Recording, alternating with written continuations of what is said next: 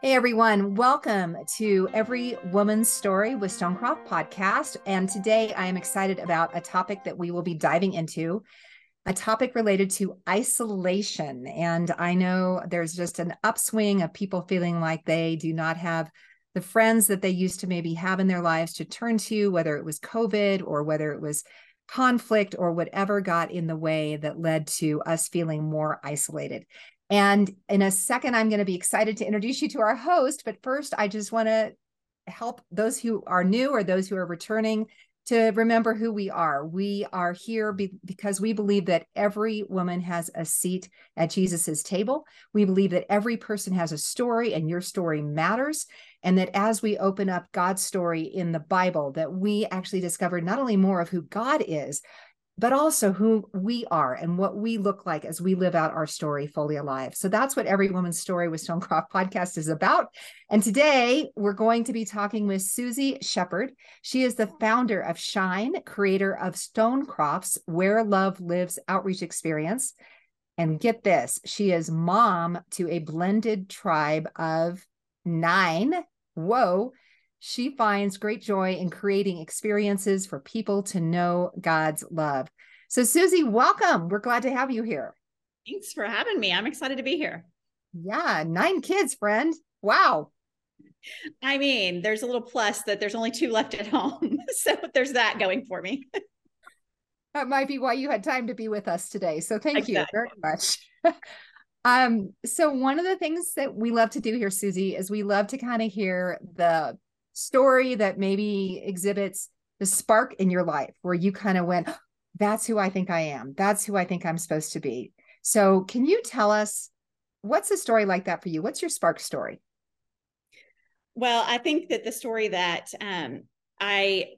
I would say really kind of pictures me is kind of an unexpected one. And it really isn't necessarily, well, it isn't spiritual at all. I mean, let's just be honest about it. It's not a spiritual story, but it's this beautiful hope that God can take absolutely anybody in their mess and their unpreparedness and really feeling like they don't fit the bill and really use them anyway, use them in spite of themselves. And so this little story happened frequently, actually, but this one particular day, I taught for 9 years. I taught kindergarten and first grade.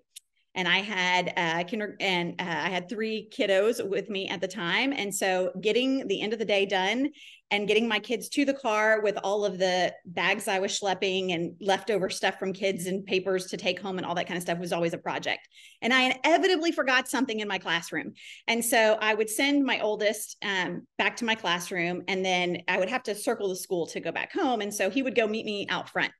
And there's one particular day, this was a pattern. He went out to the front, and I drove around, and there's a stop sign in front of the school. And every day, this is so sad and so shameful, but it is the truth that God can use anybody. I drove through that stop sign and forgot my child and had to make a loop and come back around and pick him up. And so this one day that really sticks out is he is standing next to my principal, my boss, his principal. And the story came back to me later that he nudged him with his elbow and said, "Hey, watch this," before I went through the stop sign. And he knew it was going to happen because it had happened so many times before. And sure enough, faithful to remember, my 5-year-old in the back seat was saying, "Mom, you forgot him again." But I love that in spite of the ridiculous everyday mess ups that I have, God shows up and, he's faithful to use us at wherever place we bring him. I love that. Well, Suzy, I am the youngest of 8. And I have to tell you, I was forgotten in places more risky and dangerous than in front of the school. So yeah, places that, yeah, you're like, does anybody know I'm here all alone after my little ballet class? And you think those are pre-cell phone days, right? So you're just like, oh, who am I? Where am I? Yes. Is my mom counting to, the full number today, or did she leave off at, 1 minus? So I am, I'm very much relating to that story. I have a feeling that I'm not the only one. So we're going to move on into some more discovery of kind of your story and God's story. And I have the joy of introducing my co-host for this podcast, Elisa Cortez Bast, who is a DED, which I believe stands for Doctorate of Education. I always call her Dr. Bast, but I'm just kind of a future thinker. It's on its She is the vice president of outreach with Stonecrop. She is a pastor, a professor, a wife, a mom, a mentor, and she believes in passionately pursuing God and people by developing talent, asking strategic questions, and amplifying the good. So welcome.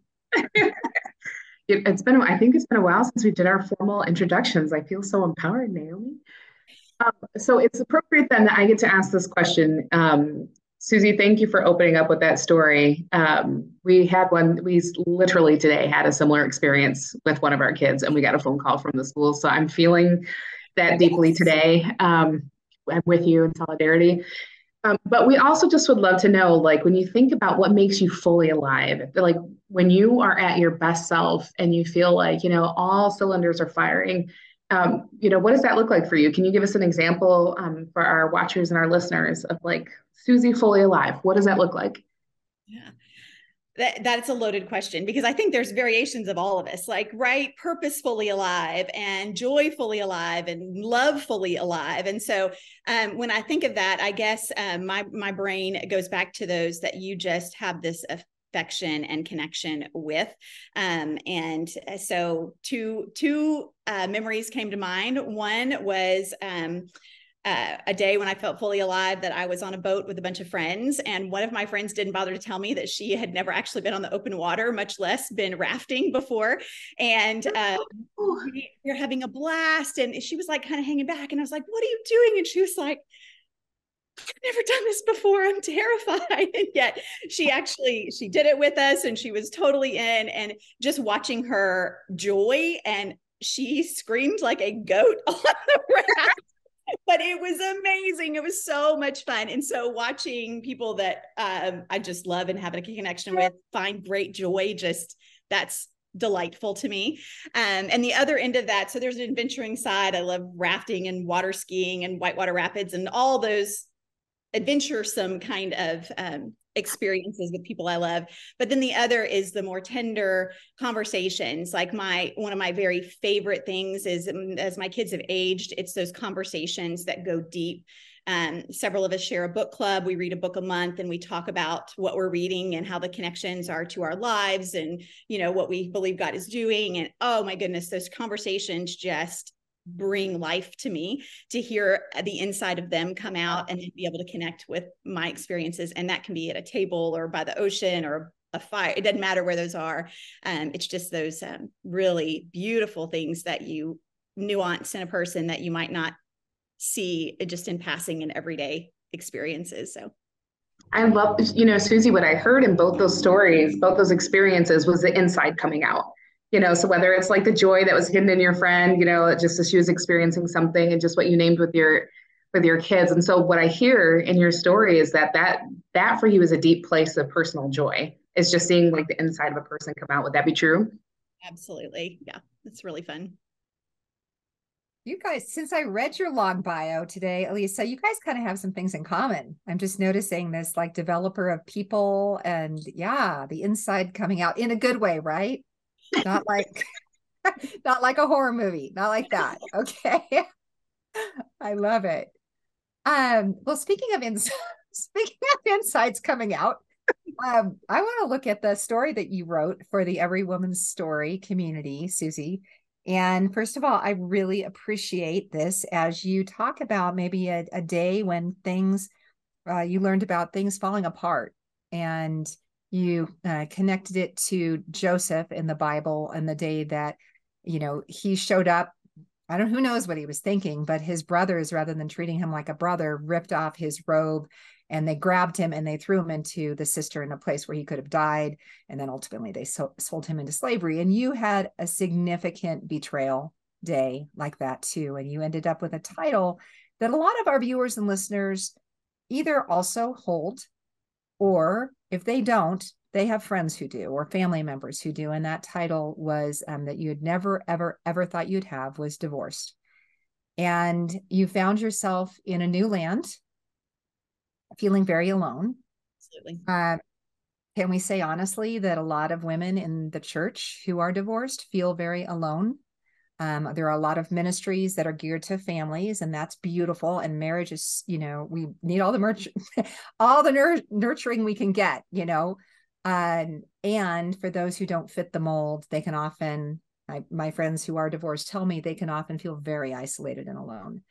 So tell us a little bit about, when you move from this utter shock, your version of Joseph's brothers ripping off his beautiful coat and throwing him into a cistern, into a place of seeking God. What was the story behind this story? What kind of led to this moment? Yeah.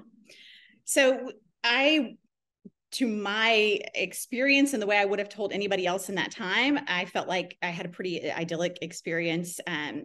My boy's dad was a minister on staff at the church. We literally lived across the street. We could see the steeple out the front window. I worked 2 blocks behind us, like 3 little boys, new baby, 3-year-old and a 9-year-old at the time. And it really did feel like that derobing, just like complete exposure of that I did not choose or expect. And it rocked my identity, just as I'm sure it rocked, Joseph's identity, to have this coat taken away from him. That was a part of who he was and who he'd been called and known, and separated from his family. And so all of those things I completely identify with, because it was such an identity challenge to me. And to really be able to stop the spiraling down and stand flat-footed and just say, okay, God, who am I, and who are you calling me to become out of this? That this will not define me, but it's a place where I can see you more clearly and understand your calling in my life more clearly. And it really happened by just sitting in a chair out by a pond and feeling like I was supposed to read Psalm 23, which I thought was dumb because it was a funeral psalm. I already thought like I was dying. And so I was like, why that one of all the Psalms we could be reading? That's it. And yet those first few words, Lord's my shepherd. And the version I was reading said, I lack nothing. And that challenged me, because I thought, wow, I really feel like I lack a whole lot in this moment, where, that doesn't really sync up with what I'm experiencing. And yet I felt like I heard God directly say, do you trust me? Like, do you trust me? And so he asked me that. Philippians 4:19 was in the side margins of my Bible. And I'd been through enough years of VBS to know that said, the God shall supply all my needs according to his riches. And so I was like, wow, you really are hitting this home, and very, the story is unpacked more deeply, but at the end of it, I'm sitting in the hot sun, my car runs out of gas, and God is still saying, do you trust me? And he sends someone. We were out in the middle of nowhere. I had no money, no phone, no any way of contacting anybody. And this little gentleman in a red truck pulls up, and he volunteers to go get gas. And because why would anybody get gas when it's close to the E? That was my philosophy. And this would have been a really good time to choose to do that. But the heart of it was God was saying, I see you, I'm providing for you. This isn't about how much you can do or how many boxes you can check or make it look right. This is about me and my story lived out through your willingness to allow it to be seen and experienced, and just trust. So it was not a one-day transformation, but it was a one-day realization of, I don't have to make this right. I don't have to fix it. And I don't have to know everything in this space. Like, just knowing him is enough. That's all I really have to know to be able to go forward. Wow. So there's so many things I want to follow up on with that. First of all, you naming, okay, I'm going to go to the heart here first. Okay. Before we get to the trust and the hope. But first of all, you naming those moments where you're like, nah, I'm flat-footed, as you called it, and just kind of really experiencing the low. And I know from my experience, having been a Jesus follower for a little while, that sometimes it feels like people only talk about things when it's fixed, when they're on the happy side of the story. And I think I'd like to ask you about the you who was driving to that park. What would you say to the woman who is in that place in her story, where she is like, oh my gosh, my world just got totally rocked. I'm in such maybe confusion, pain, numbness, you'd pick. What would you say to her? I think I would just say, you really can be at rest. Like, You can simply be at rest and trust that God is just going to take you through the next right step. And it's okay to feel all the feelings and to grieve deeply and acknowledge this is deep loss. It's okay to be angry and to work through the lament of what you thought was going to be. But it's not okay to decide to stay there. Like, God will be with you as long as you just keep surrendering and letting him lead forward, you know. I don't know that I would have heard anybody at that moment, though, to be honest. You know, it was just that grappling of downward spiral, and God was the only one in the pit with me, you know, and he was faithful to stay there. Well, so maybe, sorry, go ahead, Elisa. I know seriously, there's so much I just want to like gently lean into, right? Like follow-up questions.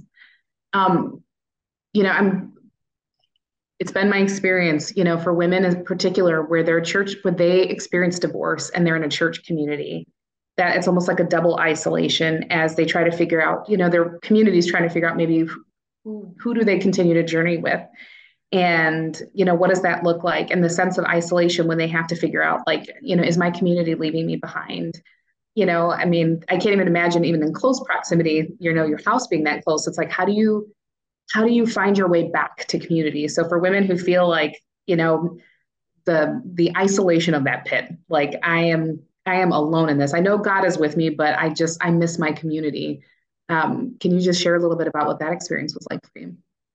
Yeah. So actually, I think this is helpful for our listeners because we don't talk about it in church circles very often. We like know what to do when a woman has a baby or a loved one passes away. Like, we at least show up with food. And really, the most striking experience for me, as much as I know that my church family loved me from afar, and there's grace because we all don't know until we walk through it, there was an absolute silence. Absolute silence. There's no casserole for divorce, right? There's no casserole, no meal train. You know what I mean? Like, that's what I hear. There's no casserole. There should be something. I mean, cake or something, some kind of train should show up. But that was deafening to me. And it also ended up leading into the ways that God has led me forward now. But I do want to pull back on that a little bit, because he was on staff and I didn't even hear from staff. Like, I heard from no one.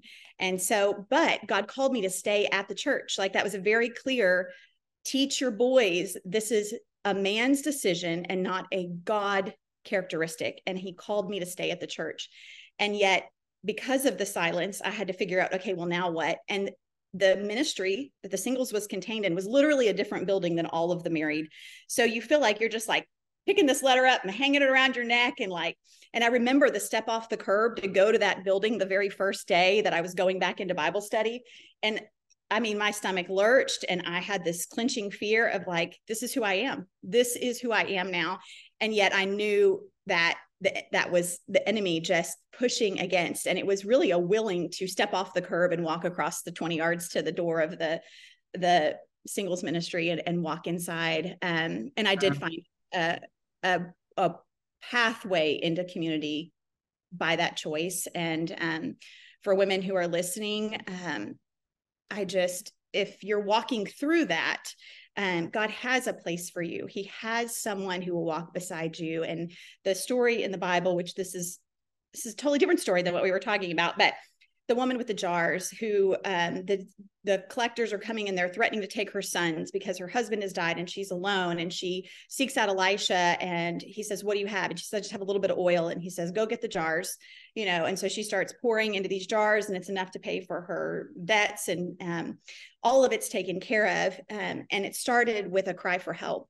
And I think women in general, but especially single moms, feel an inability to cry for help because culture says, pull yourself up and go forward. And to anyone who's listening that is looking for those people, they are out there. But I just encourage you to lift your voice and keep looking for them and crying for help. And God will pour himself out to more than enough through the people that you might not have expected. Wow. The courage of that, Suzy, is insane, you know, in terms of walking across the street and then I am drawn back to Joseph's story, and I can also invite other stories that you can think of, because we talk about discovering our story as we look at God's story. So Joseph, I mean, we aren't told how he went from being a cistern dweller, rejected by his brothers, sold into slavery, working in a household where then he's accused, et cetera, thrown into prison. How on earth did he ever recover in a sense of, I have something to offer, I still have dignity, I have a purpose? um we know he did. Right, we know that he used his gifts even when he was in prison for something he didn't do. What would you say to the person who's like, okay, I am wearing that identity, I'm wearing the identity of the person who goes to the Bible study or the Sunday school in the singles building? It makes me think, of course, of the Scarlet Letter that most of us were forced to read in high school, with the Hester Prynne and the A for adulteress, but that this is D for divorced. And we don't know Joseph's journey, but when you think about the things maybe in the Bible that led you to trust God, that he could do a journey like that with you, mm-hmm. What were some of those things? I mean, you talked about Psalm 23. But before that, you knew God's character in part through the Bible. So yeah, what led you there? Well, the very first thing that happened that just really cemented I can trust him was the first day I was in the shower and literally just losing my mind, because I'm like, what do I do? And really hiding in the shower, because what else do you do when you have 3 kids? Just crying out to God, how do I raise 3 boys? I'm not their dad. I can't be their dad. Like this, how do I do this? And literally got out, opened my Bible, and Isaiah 54, I believe it's 10, might be verse 11, but it says, all your sons, and I had 3 boys at the time, will be taught by the Lord, and great will be your children's peace. And so I hung that in my car, in my refrigerator, in my school desk. And that was such a touchstone for me. And it started with simply opening my Bible, just opening it and doing that over and over again. But that was such a specific, I don't camp out in Isaiah either. Like that's not something I usually go to for solace. And here I am in Isaiah 54. And yet that was so personal to me. And so I would point women back to the word and to worship, seeking first, and God will answer you. And then often the tangible help will come from a community that you are willing to seek, that are his body. Wow. Well, that brings us to a verse that you care a lot about. And we like to end our time in kind of allowing people to pause, rest, rejuvenate, learn from God's living word. And so I'll read it the first time, but then Elisa is going to guide us into really reflecting on what we call Lectio Divina on this verse. But the verse reads very much like that story you just said, Suzy, 2 Corinthians 4, 7-8. We now have this light shining in our hearts, but we ourselves are like fragile clay jars containing this great treasure. This makes it clear that our great power is from God, not from ourselves. We are pressed on every side by troubles, but we are not crushed. We are perplexed, but not driven to despair. So when you just talked about the verse God gave you the day after you learned about your husband or ex-husband, what a great example of that verse. Sure. Encourages me right now. We always have something, even if it's not the huge thing, that can make us feel crushed in some way. So, Elisa. Yes. So for those that have been journeying for us for a while, we just invite you to just quiet yourself and distill yourself wherever you might find yourself, in your car, whatever that might be, and just hear these words from 2 Corinthians 4, 7 and 8. We now have this light shining in our hearts, but we ourselves are like fragile clay jars containing this great treasure. This makes it clear that our great power is from God, not from ourselves. We are pressed on every side by troubles, but we are not crushed. We are perplexed, but not driven to despair. I will read this passage again, but this time from the Message translation. If you only look at us, you might well miss the brightness. We carry this precious message around in the unadorned clay pots of our ordinary lives. That's to prevent anyone from confusing God's incomparable power with us. As it is, there's not much chance of that. You know for yourselves that we're not much to look at. We've been surrounded and battered by troubles, but we're not demoralized. We're not sure what to do, but we know that God knows what to do. We've been spiritually terrorized, but God hasn't left our side. We've been thrown down, but we haven't broken.